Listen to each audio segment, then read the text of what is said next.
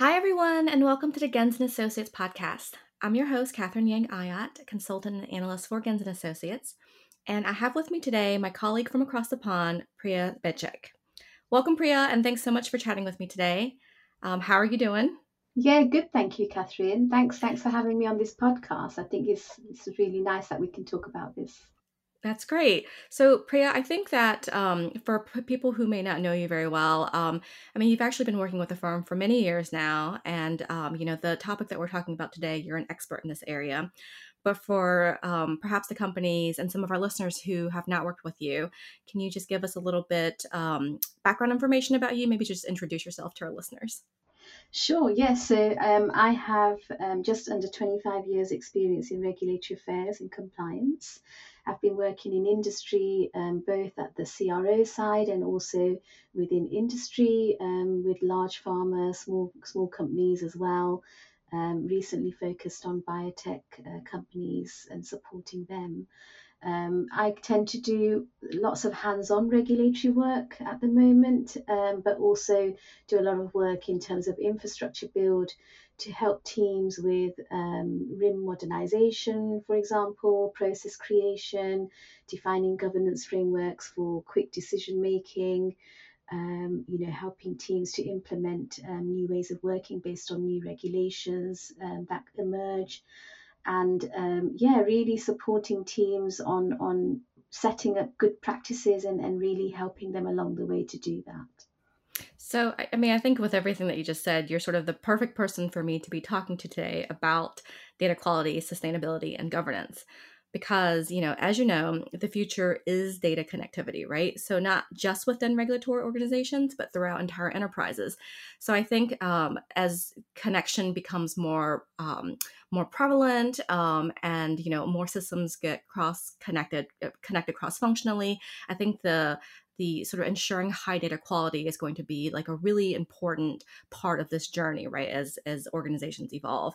So, um, as you are one of the co-creators of our data governance operating model, I think it's in version 4 now on our executive lounge. Do you want to just give the audience a little bit of a brief overview about what this model is, how it's evolved with us, and some of the critical success factors that you've identified? Oh, yes, absolutely, Catherine. And I just want to pick up on your first point around, lots of companies working on data connectivity, trying to move towards maybe automation or, move towards a more mature organization in terms of how they use their systems. But I would say that it's really important to have the basics there first in terms of organizational strategy, process maturity, systems and tools, and also, really make sure that the culture is there as well in terms of senior leadership advocacy and support. And so this really, plays into our high performance model. And often this is something that companies tend to treat in separate buckets rather than seeing that connectivity through systems, process, roles, culture, behavior. And so that's one of the first success factors where companies are successful at data quality. They've already made the connection between those elements that I've just mentioned.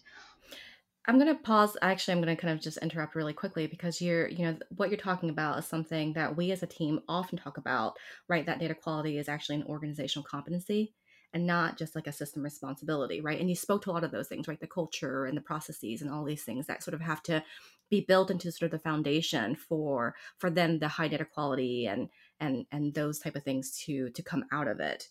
Can you speak a little bit more about this? Because I think this is a really interesting area. Yeah, absolutely. I think that one of the things that companies and teams who are working on data quality need to be very mindful of is there's a way to think about those more operational things like systems, roles, processes, process connectivity. But that really only plays half of the story because, that's really making sure all these things are established and in place and people are using these in a very habitable way, that it's a habit, that they follow the Right. processes, they follow the systems and so on. But one of the things that we often, talk about as a team, right, is the institutionalization as well. So making sure that there is a culture, um, all the way from the top. There is key messages, key expectation setting, and reward systems in place when data quality and data is first time right. And it's really the balance of both of those things, so the operational aspects and the institutionalizing aspects, that make a good data quality framework. And it's actually really important that there is competency there. So, often I've worked in regulatory affairs a long time, where we started with paper submissions, manual entries. I remember filling forms out by pen, scanning it in, and then sending it to the health authorities. Times have changed now. All of that's done electronically through gateways and portals, through XML backbones, for example, when you're doing a CTA submission or an IND submission. So, data is entered in fields, and then that data is picked up by the health authorities in a database, and so on. So that's just giving an example there. So it's very important that this is first time right, and people have that skill and competency to be able to do that. They're no longer using pen and paper, they're using source information to then fill out this information on their portal or gateway. So it's building that competency, building steps in the process that can help verify that the source data used is correct and accurate. So yeah, that's very important. I absolutely agree. I think a couple of things that you said that I kind of picked up on is, sort of try to how do organizations embrace this culture of quality?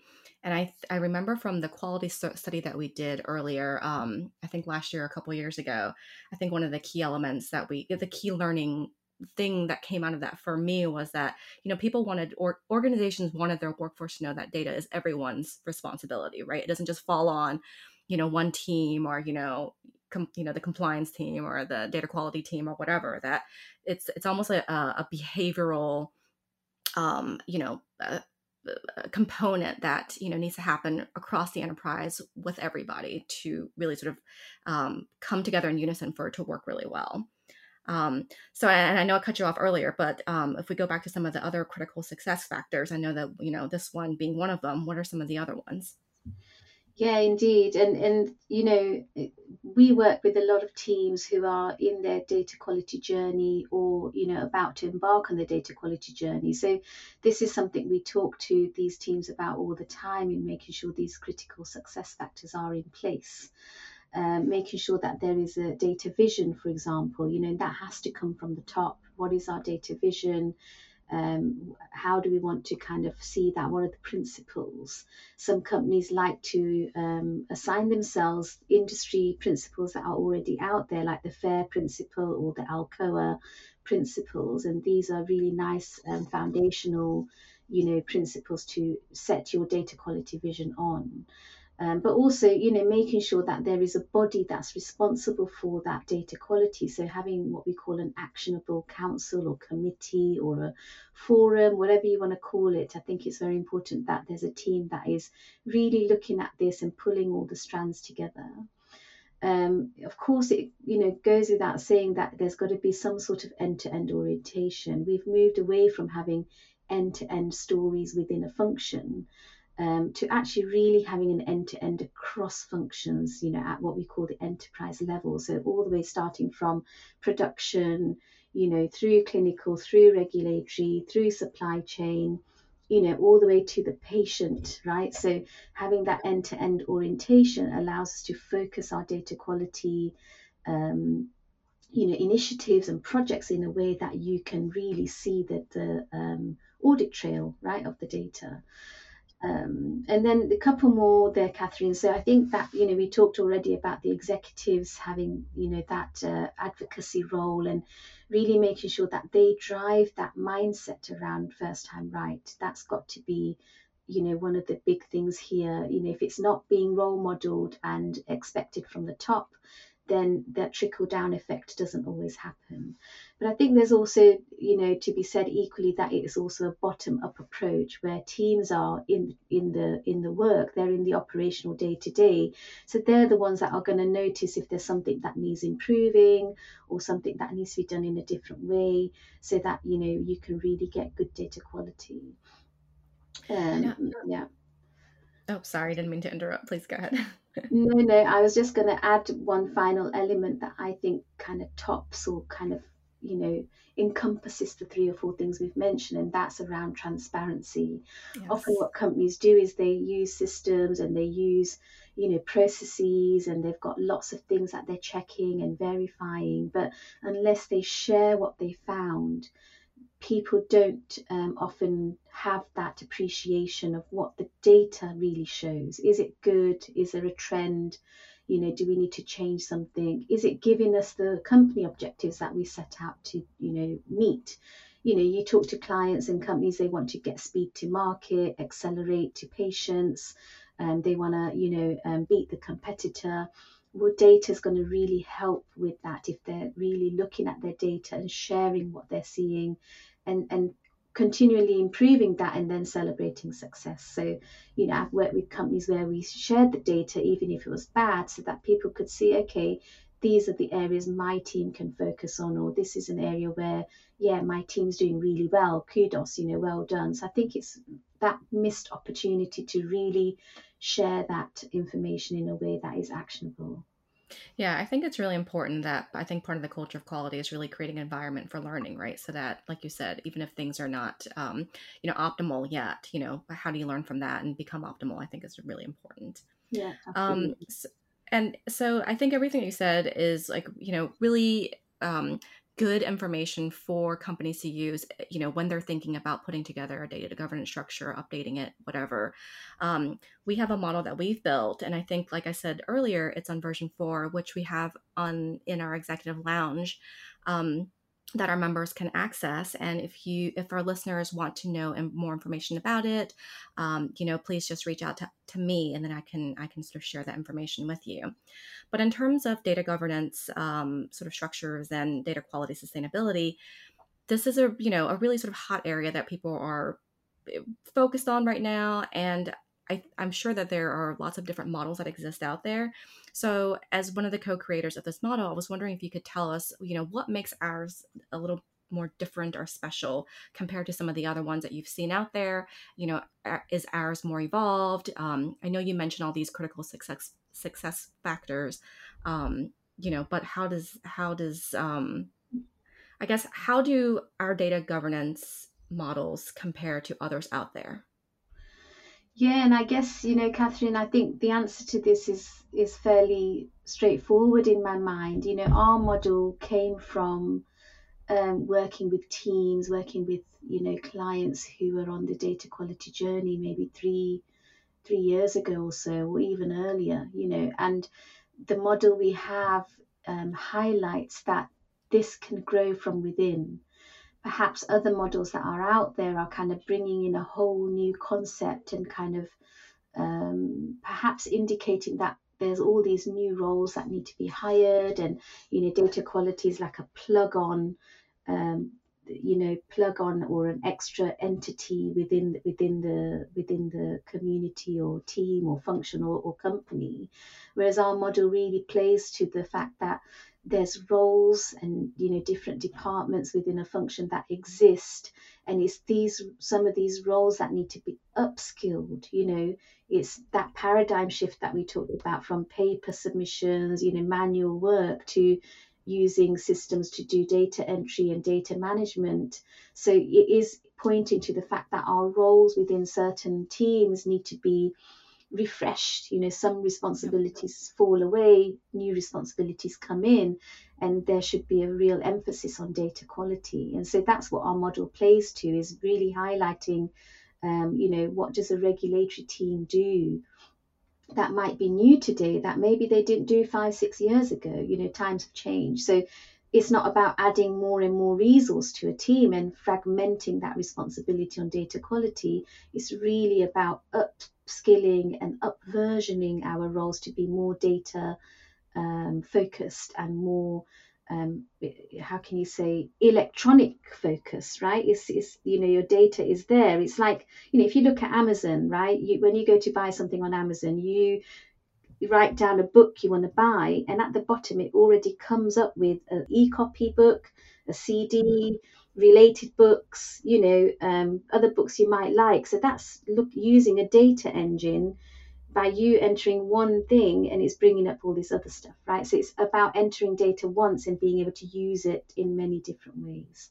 So I think that's really important about our model, is it plays on what's already there and highlights what might be needed that's new.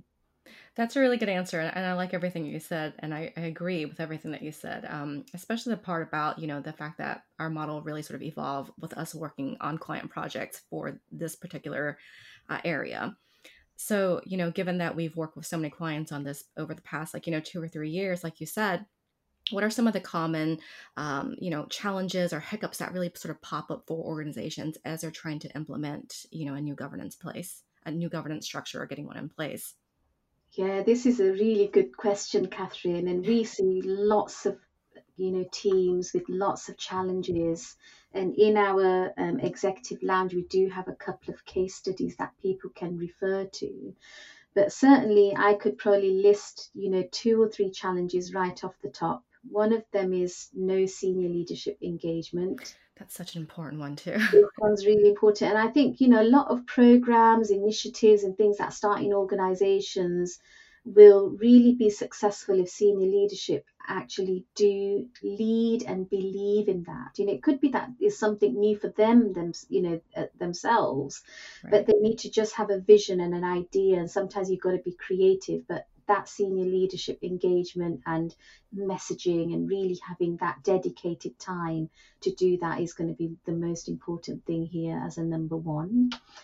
A couple of other, areas where organizations struggle is that they over-engineer. They over-engineer the data Yes. governance structure, whether you're a small organization or a large organization or a mid-level, organization. It's really important to start simple and small. So, making sure you might start with one function and then kind of, learn from that function and try and, work across functions afterward. So I would really kind of think about, starting small and simple. Um, Yeah, I think that organizational agility, in this one area would be the time to really sort of flex those muscles. This would be a good situation to do that in. So let me get to the last question for you, since we're starting to run out of time. But for everyone who has worked with you, and to our listeners who have not, you're sort of famous in our crew for your magic wand question that you often pose to, clients at the end of, our engagements with them, where you ask them, if you could wave a magic wand and, like, what would you wish for? What would you want?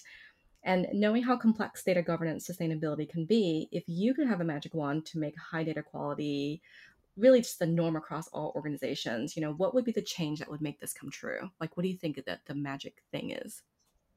Yeah, you're double daring me here with my own question. I I like this. Yeah, I like this. So, I think there's just one thing for me that I want to mention here, and that is breaking down silos.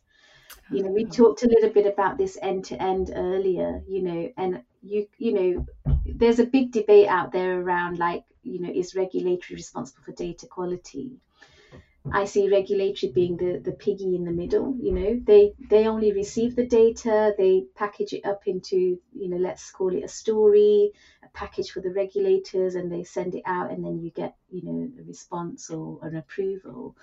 Whereas data quality has to start from all the other functions involved in, either creating that data, generating that data, whether it's through studies, on the site, manufacturing site level, in the countries and so on. So really, it's a takes a village, right? This is a Absolutely. cross-functional initiative. So I would really wave my magic wand and say, break down the silos, come together, talk about data quality together, because it's an organizational matter. So that would be my magic wand, Catherine. And I couldn't agree more. So, thank you so much, Priya, for spending time with me today and sort of sharing your knowledge about data governance, data quality, all those good things. For our listeners, thank you so much for joining us again. And we will see you next time for our next episode, which I think will be focused on regulatory intelligence. Take care, all.